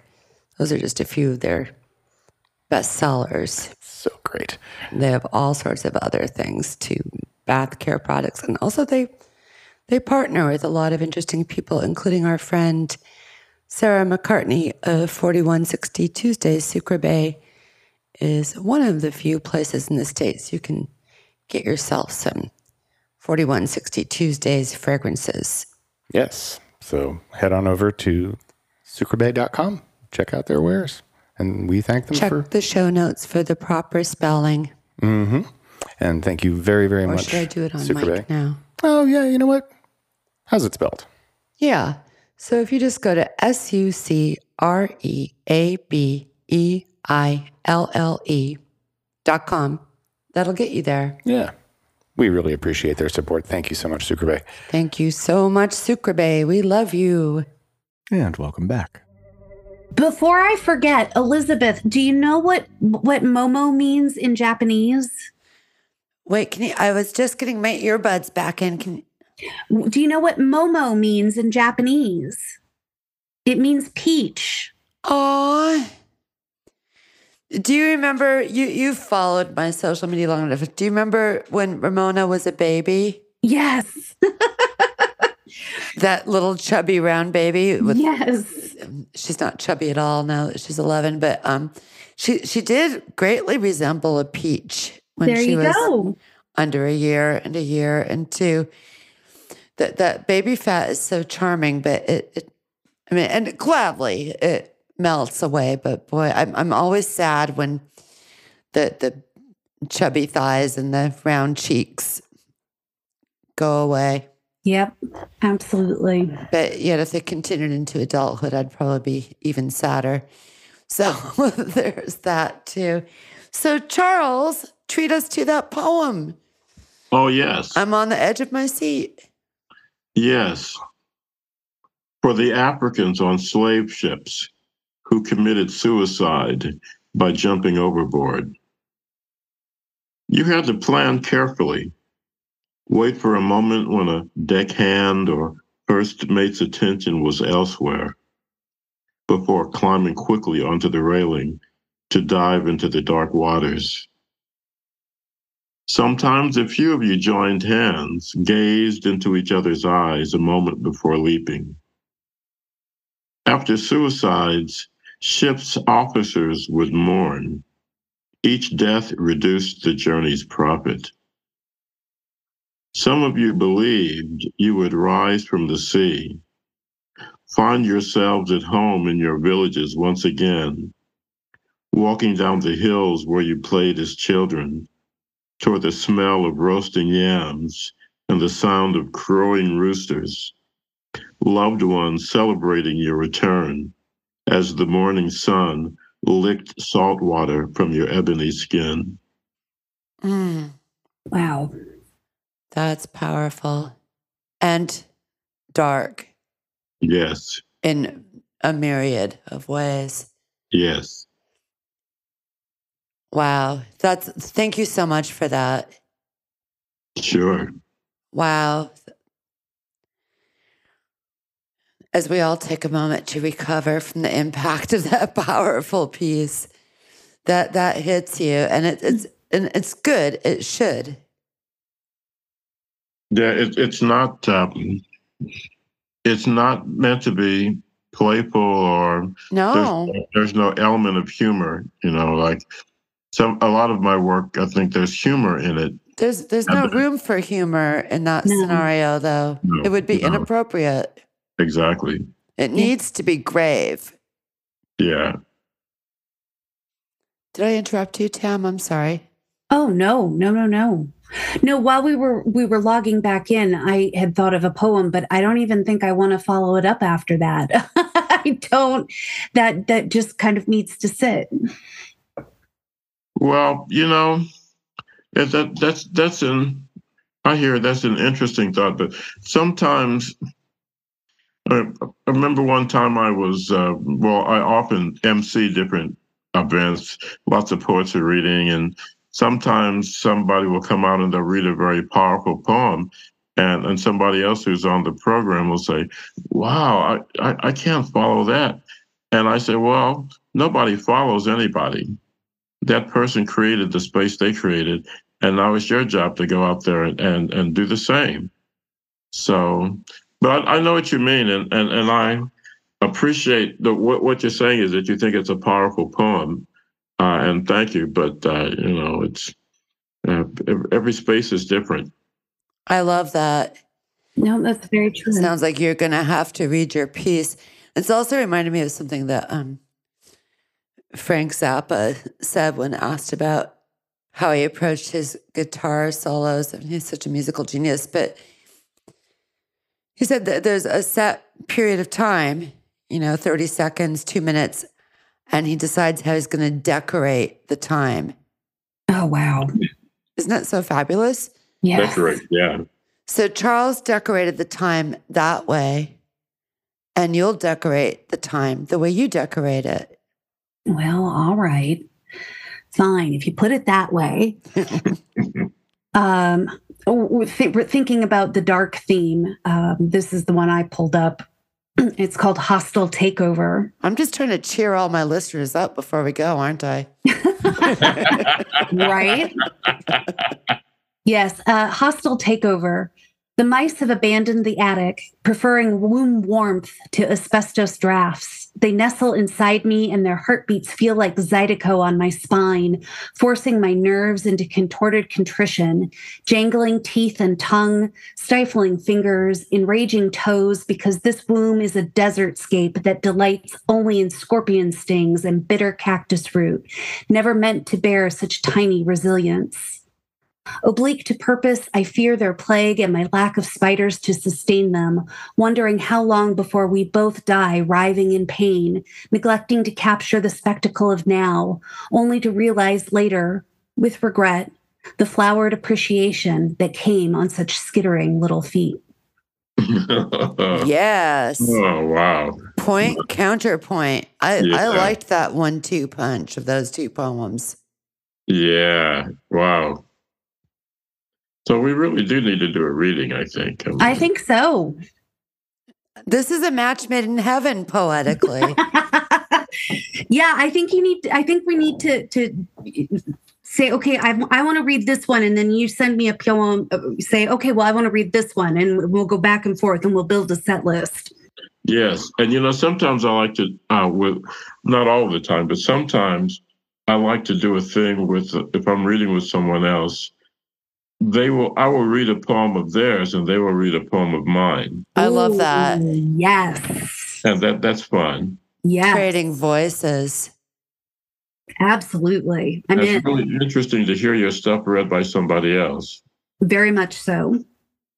I went to a writer's workshop at Yale, and you had to bring poems that you wanted to present to the group.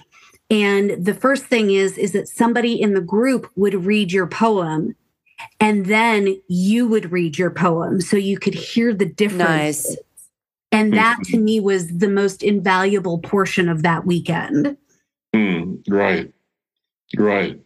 When I teach kids, like grade school kids, I will have them give me their poems and I'll read their poems until they get to hear their poems read by, a grown-up professional poet, blah, blah, blah. And it's a completely different experience for them. And it's a valuable experience. Oh, totally. It just legitimizes their writing in such a powerful way. Yeah. Yep. One time I was with a bunch of sixth graders doing a summer camp. And there was this one, you know how it is when you've got people who say, oh, I want to study with you. And you've got a room full of people. That's one vibe. But when you're just in front of a class where some of the kids nobody chose to be there. It's a different dynamic. So there was this one girl, and she was kind of like, yeah, right, whatever. But that was cool. And I said, all right, now let's write a poem about something we like. And they turned in their poems, and I read them. And her poem was My Fish. And it went, I like my fish. I'm not an only child. And when I talk to my fish doesn't interrupt. Oh my God, that's brilliant. Yeah.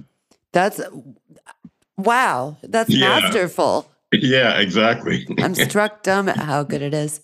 Yeah, and everybody laughed. The kids laughed. The other teachers laughed. The board. It's so good. And when everybody laughed for a moment, she was like, whoa. And then she realized pretty much immediately that they were laughing in pleasure and appreciation. And I never saw her again after that day, but she had that moment. I don't know if she ever wrote another poem, but she had that moment. She's probably a writer for SNL. Now, wouldn't that be a hoot? Right? So these things go so fast. Like I said, it seems like restarting for 40 minutes 3 times. What? Are you crazy? But no, but we're cranking. Here we are. So I think I am going to move us on to our questions because they can lead people to meander and talk a little bit. You'll see how it goes. So I pose to each of you, what are you reading right now? What's on your nightside stand, or wherever your current read might be located. Tam, do you multitask with books? Like, do you have more than one going at the same time? Generally, yes. Me too. Well, Tam, what are yours? I'm curious. Well, I just finished a book, Some Things I Still Can't Tell You, which is a collection of poems by Misha Collins. He was one of the actors on Supernatural, and I was just kind of shocked that any of them would have had a predilection for writing. And so I picked it up and finished that one. And but simultaneously, I'm also reading Rita Dove's Playlist for the Apocalypse. Cool.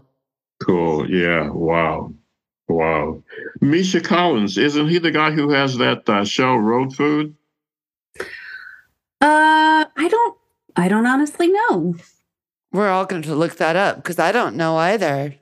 He's done some acting, I know, and there's this television show on public television called Road Food where he travels. Yes, that is him. Yep, that's him. I'm looking at it right now. I want to see that. We don't have PBS. We don't have cable. We just do Netflix and HBO and Hulu and Amazon Prime. We don't pay for cable. No, good for you. Because that's how we roll. But maybe I can find Road Food streaming elsewhere. Yeah, no, he's a Western Massachusetts native, actually. The name sounds familiar. Was he He went to school up in Greenfield. Okay. And I think that's where he graduated from high school from. So yeah, like anyway, it was an interesting read. You know, it's when you see him on his social media, he's very focused on his family and you know his kids and whatnot. And it's a collection of poems, and there are things that he can't say to his kids yet, and there are things that he can't say to his wife. And the acknowledgments at the end of the book, he acknowledges that he and his wife have split up, and they've been together for over 30 years because they were high school sweethearts. And it was like, at that point, it just kind of all came crushing back. Like, there are still some things I can't tell you. Wow. I feel like this was discussed on a podcast I listened to. I don't know if he was interviewed on Fresh Air, but I seem to remember hearing something about this. How rich, another one to add to my library, as I look at the shelves and piles of books. Like I could build my house out of books, basically, as I'm sure we could all. So Charles, what are you reading? I'll tell you, but first I'll say that we should make peace with the fact that we have more books in our homes than we'll ever live to read. It's a happy thing. It's a happy thing. I think that some people see it as a dilemma, but we should not see it as a dilemma. The Japanese have a word for it, actually. Yeah, and I saw that, and I of course I can't remember the word, but I love the fact that they have a word for that. They have a word for everything. They do. Them and the Germans, they have words for everything. Yeah. Like in German, Steppwitte, step wisdom, is the smart thing that you think to say to somebody after the argument is over. I love it. I love that so much. You're walking, you're on the steps, and you're like, God damn it, I should have that. So I love that. I love that word. So yeah, German has some great. It's an amazing language for expressing emotional states. Jawohl, ich spreche Deutsch. You do? Ja, es war mein Nebenfach die Universität. Wow. You know, aber ich verloren. Yeah, there's actually a issue of Meat for Tea, the Kummerspeck issue, which obviously came out. Yes, you had an issue called Kummerspeck. Hell yeah, I did. That's amazing. There was a restaurant in Worcester for a while called Kummerspeck. Yes, that's grief bacon. It's when you overeat because you're sad. Yes, exactly. Oh, that's too much. I had to. So the Japanese word, and my German pronunciation is 1,000 times better than my Japanese, but I think Japanese is largely phonetic. is Sundoku, the art of buying books and never reading them. I love it. I love it. Sundoku. It's a lifestyle. This is a Sundoku club. I'm all over it. I am all over that. Mhm. Oh, that's too funny. That is too funny. It's good. Perfect. It's perfect. So my books. I very seldom read. I very seldom see a movie and then read the book that the movie was based on. Mm-hmm. But I saw a fantastic movie. I was sitting around with a few friends and we watched it on the tube called Brick Lane. Ooh. Which is it's an English movie about this woman who as a teenager is sent from Pakistan to Brick Lane, where the poor and working class Pakistanis and Indians were sort of, that's where they were supposed to live. She was sent to be the bride of a middle-aged businessman. And it is a beautiful movie, just mind-boggling. Wow. And it was based on a book by this woman named Monica Ali, Brick Lane, that I think won the Whitbread Award over there or something. Nice. Wow. And I'm halfway through that, and it's rare that a movie and a book are just as good. That is very unusual. Yes, absolutely. And I read a lot of popular fiction. I know in some circles you're not supposed to cop to that, but so what? Right now I'm halfway through a book called December 1941, written by a friend of mine, William Martin, Nice. the guy who wrote Back Bay and Cape Cod. Cool. And it's about what happened in the aftermath of Pearl Harbor, how America was trying to marshal itself, and how the various elements of Japanese and German intelligence were trying to undermine the U.S. government in various ways. Well, it sounds good. Wow, it sounds great. I mean, you hear the phrase page turner. What's really a page turner? So those are a couple of the books I've been working on lately. Fantastic. Now, look, can I ask y'all one quick question? Of course. Do you ever reread books? All the time. Yes. Always. That's why my library grows, but doesn't ever shrink by much. Right. Because there's things I'm going to need to revisit, and there's things I do revisit kind of regularly.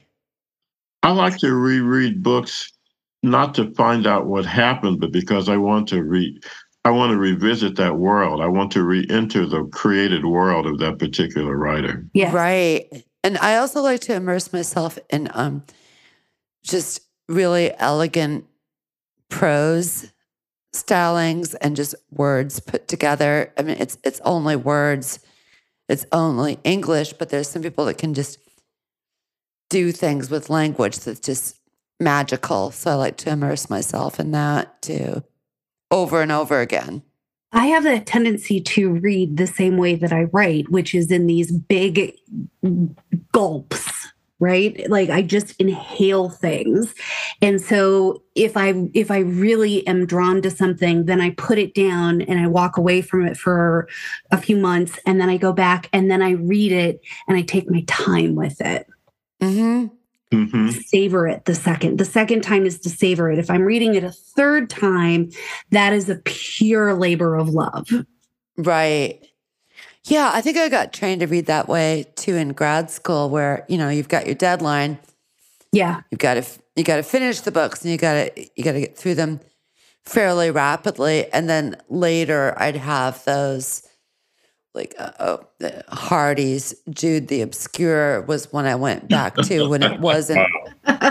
It's a powerful Father Time, the most tragic child character maybe ever written, because we were too many. Wow, that is an intense book. But it's beautiful. It is. So, yeah, I love Hardy, actually. And I like that one. I mean, Tess, whatever. So what are you guys listening to these days? What's on your turntable if you have such an antiquated device? We do. We've got vinyl. I used to sell turntables. Sweet. Yep. I was the only person in the store that knew anything about them. So, and I was the only one who had owned vinyl. So, yeah, I sold everything from the $70 throwaway turntable to the really nice high end, like the DJ quality, like Apollos or whatever, which we have. Absolutely. Sweet. I like vinyl. I like that in the room right behind me, there's roughly 2,000 albums. And then in the room beyond that, there's a whole bunch of 7-inch singles. Nice. It's pretty sweet. So Tam, what are you listening to on your gear? Well, I with the tumultuous nature of the American political landscape, I am a news junkie on a good day. And fair. I have been nonstop NPR, but I finally decided to take a break, and I was digging through my CD collection, and I rediscovered this CD, and I'm in love with him all over again. His name is Jamie Cullum, and he is this adorable young British gentleman, and he does a mix of original work and these jazz standards. Nice. And I have to tell you, I did theater, I did musical theater, and I have heard Anything Goes. The song, I get a kick out of you from Anything Goes. Sweet. Maybe 100 different times. And he hands down has my most favorite version of that song I have ever heard. Oh, now that's a recommendation. So Jamie Cullum is in the car when I'm driving around and I can't take NPR anymore. No, and I get I listened to, when I wasn't crossing the picket line, I didn't, but every day, usually it's NPR's Up First, followed by New York Times The Daily, followed by Vox, not Fox, Vox Media's Today Explained. Oh, yeah. Mm-hmm. Followed by the Daily Zeitgeist, because I like when comedians hand me my news. Yes. Helps a little bit. So, Charles, what are you putting into your ears? I listen very little to news on the radio. I listen to music.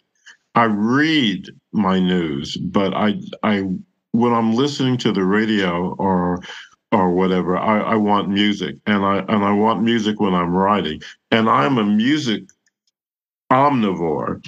Nice. In the last few days, I've listened to 70s funk compilations, Miles Davis, Bonnie Raitt, Ella Fitzgerald, Aretha's Greatest Hits, Bach cello solos, oud music. Nice. I was listening just this afternoon. I was listening to Nocturnes by this composer named John Field, who is this 19th century English composer who was in the generation before Chopin and Schumann. And if you hear him, you say, "Oh, that sounds like Chopin." Well, actually, Chopin sounds like Field. Cool. Okay. So I'm all over the place. 60s pop. Listen to the Woodstock soundtrack. Oh, not soundtrack. The Woodstock recording recently. So, like I say, I'm all over the place, and music constantly. Now, I listen when I'm writing. When I'm writing, I can't listen to anything frenetic or this too sappy. No California hot tub music. I love that. So no Fleetwood Mac, in other words. Oh, nothing. No, I don't know. Fleetwood Mac is in California hot tub music. I mean, like New Age, certain kinds of New Age music. Oh, God. No. Yeah. Never. That doesn't even make its way into my collection. I love some Fleetwood Mac. I'm very sorry about Christine McVie. That was I'm sad about her. Yeah. I think my misspent youth in Southern California, I got oversaturated in Fleetwood Mac. I might have reached a point of burnout. You know what's really funny is that I can't listen to The Doors unless I'm back in California. I'm back in California. You can put on every Doors album back to back, and I won't even think. And you're fine with it. You put it on out here, and I'm like, turn that off. I don't want to hear that. I find it very boring. Jim Morrison was such a douche too. He was such a. But there's a whole selection of people like there. It's the Doors and it's the Red Hot Chili Peppers. And there's oh my God, same. Like I grew up with the Chili Peppers coming up in Los Angeles, and I was in Los Angeles, so like they're very baked into my growing up. And I think that maybe the Doors are too. Like I can't quite put my finger on it, but there are a couple of bands. If I'm not back home in California, I will not listen to them.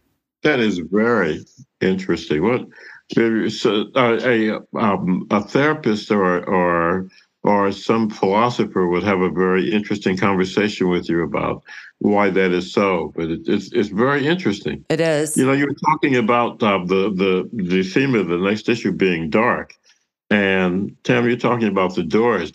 If there were an audio version of the magazine, the Doors, the end would be the centerpiece. Mother? Man, that is just... I was driving back from some damn place or other a couple of months ago, and I was listening to that. I had a Doors compilation CD, and I was listening to that, and Riders on the Storm, which is just an amazing piece of music, talking about dark. So, yeah. Well, Ray Manzarek, his work on the keys. To me, he was the man who made that band. Yeah, I agree. Everyone talks about Jim, but we should talk about Ray some more. No, Ray was fantastic. He was the musical spine of that whole project. Yeah. I'll just stand on that. No, you won't get no argument from me. No argument here. Nope. So what do you guys watch? Like my descending order from higher to lower brow. Not that I judge. Tam, you go for it. What are you watching?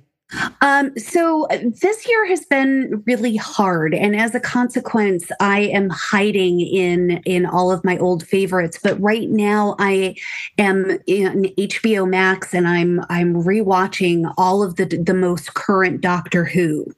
Fun. Cool. Who is playing the current Doctor Who? I don't even know. I'm out of. Oh, there's a new gentleman. So they just had Jodie Whittaker, and she's just left, and I forget the name of the gentleman. Oh yeah, I love her too. Who? Let's find out. What is his name? Nook. Oh, it's Ncuti Gatwa.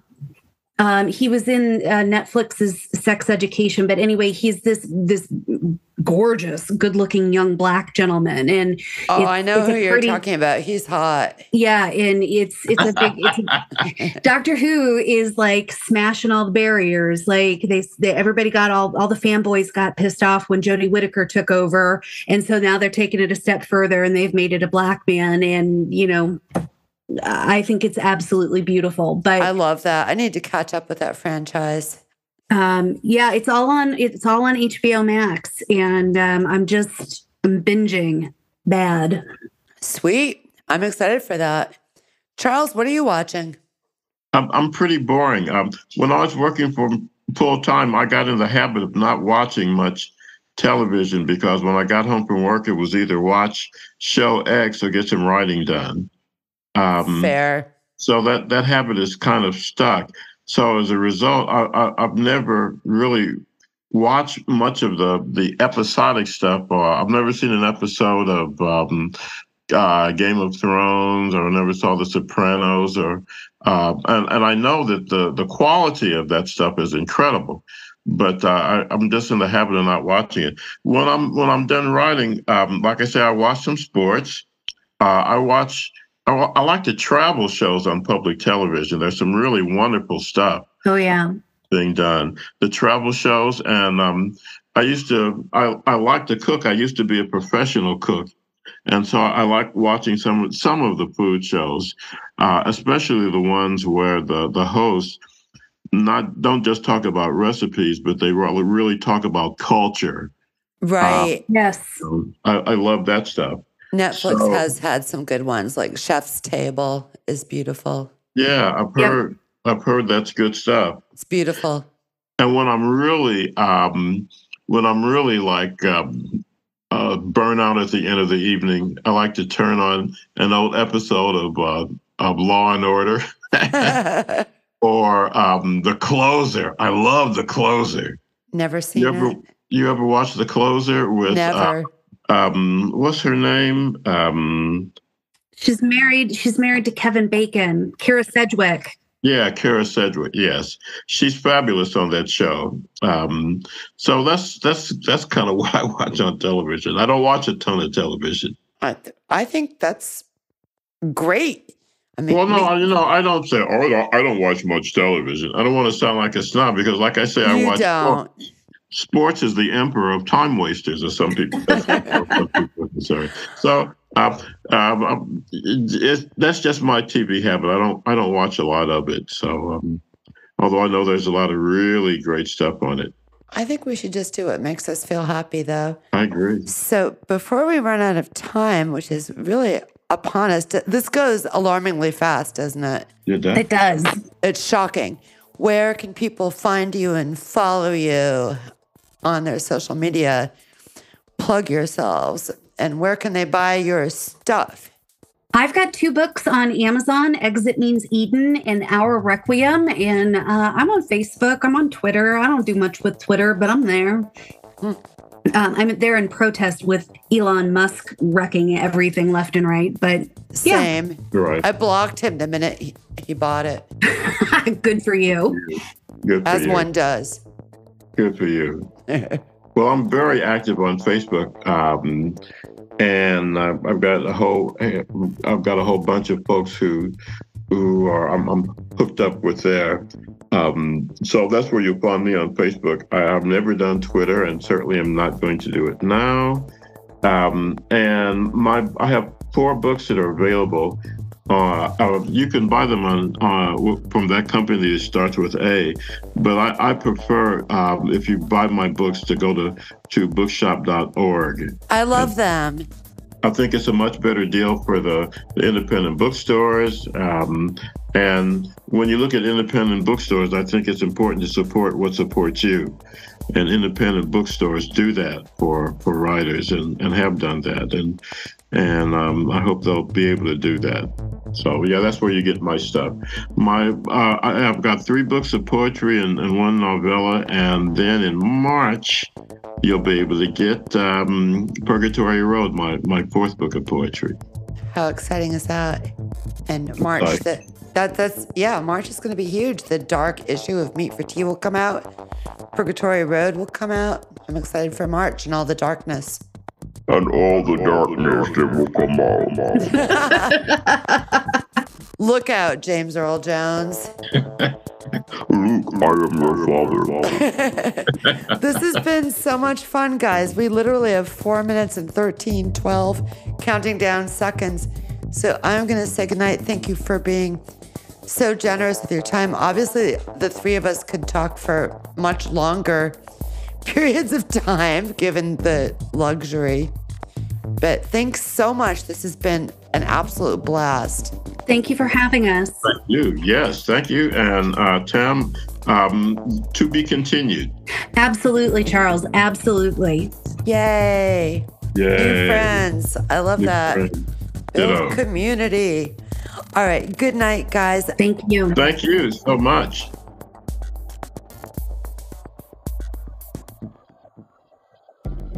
That was wonderful, wasn't it? Did you guys have fun listening to that? I Aren't did. your ears so happy? I very much had happy ears. Your ears and your brains and everything. That went all over the place in such a cool way. And one thing we forgot to mention when we were doing our housekeeping is we're encouraging a lot of people to consider making Good Pods your primary listening platform. Good Pods is unique among other podcast platforms in that they have a special search category for indie podcasts. So you can filter just for that and listen to indies like us. And they're really good about drawing attention to indies. We're hanging on to our spot. I think we're now 61 in the top 100 indie arts podcasts. Yeah. So we're in the top 100 for sure still, which is fantastic. Thank you all. We're higher than I remembered when I checked earlier. That's okay. It'll move around. I said we were higher than I remembered. I said that's okay. It'll move around. It's not okay if it moves lower. And you guys can make sure it doesn't by listening and rating. And like Goodreads, Good Pods has a place for you to, if you listen to an episode, you can share it onto your social media. Share it as a tweet if you're still on that platform. I am, but I have Post and Mastodon accounts waiting for me to figure them out. Share it to your Facebook followers. Share it on your Instagram. Leave us a 5-star review. With writing. And then copy and paste that into the Apple podcast app. So we have this most recent comment is in response to a bonus episode. Typically when we're a guest on someone else's podcast, we like to feature a generous clip and make a bonus episode out of it to promote our fellow indie podcasters. Exactly. And this is when I was on the wonderful Learn German Through Music podcast. So this is the season 4, episode 12 bonus. And Jerome Berglund says, fine and interesting episode. Highly worth listening to. Great stuff with 2 exclamation points. So emphatically great stuff. 2. This bonus episode has an opening song that should delight you by Tom Kovar. Which, if you've listened this far, you heard it at the beginning of this episode as well, probably. Now you know who it's by. Yes. I think I actually listed that in the show notes last time, too, so I'll probably do that in this one. But anyhow, this is great. Have a great holiday, everybody. We will probably be back after Christmas. Yeah, just after Christmas. That's why we're releasing this one this week, so we can skip Christmas. That will be probably the second episode, if all goes well, of the Pushcart Nominees Conversations. Yes. So it's going to be worth sticking around for. Thanks a lot, everybody. Have a happy holiday. See you in a couple weeks.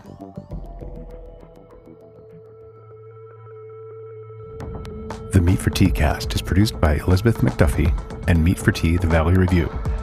Mixed by Mark Allen Miller at Sound Lab, East Hampton, Massachusetts. Visit Meat for Tea at www.meatfortea.com. Please consider going to anchor.fm to make a contribution through our contribution page. You can reach us through meatforteacast@gmail.com, or you can leave a voice message at anchor.fm/meatforteacast.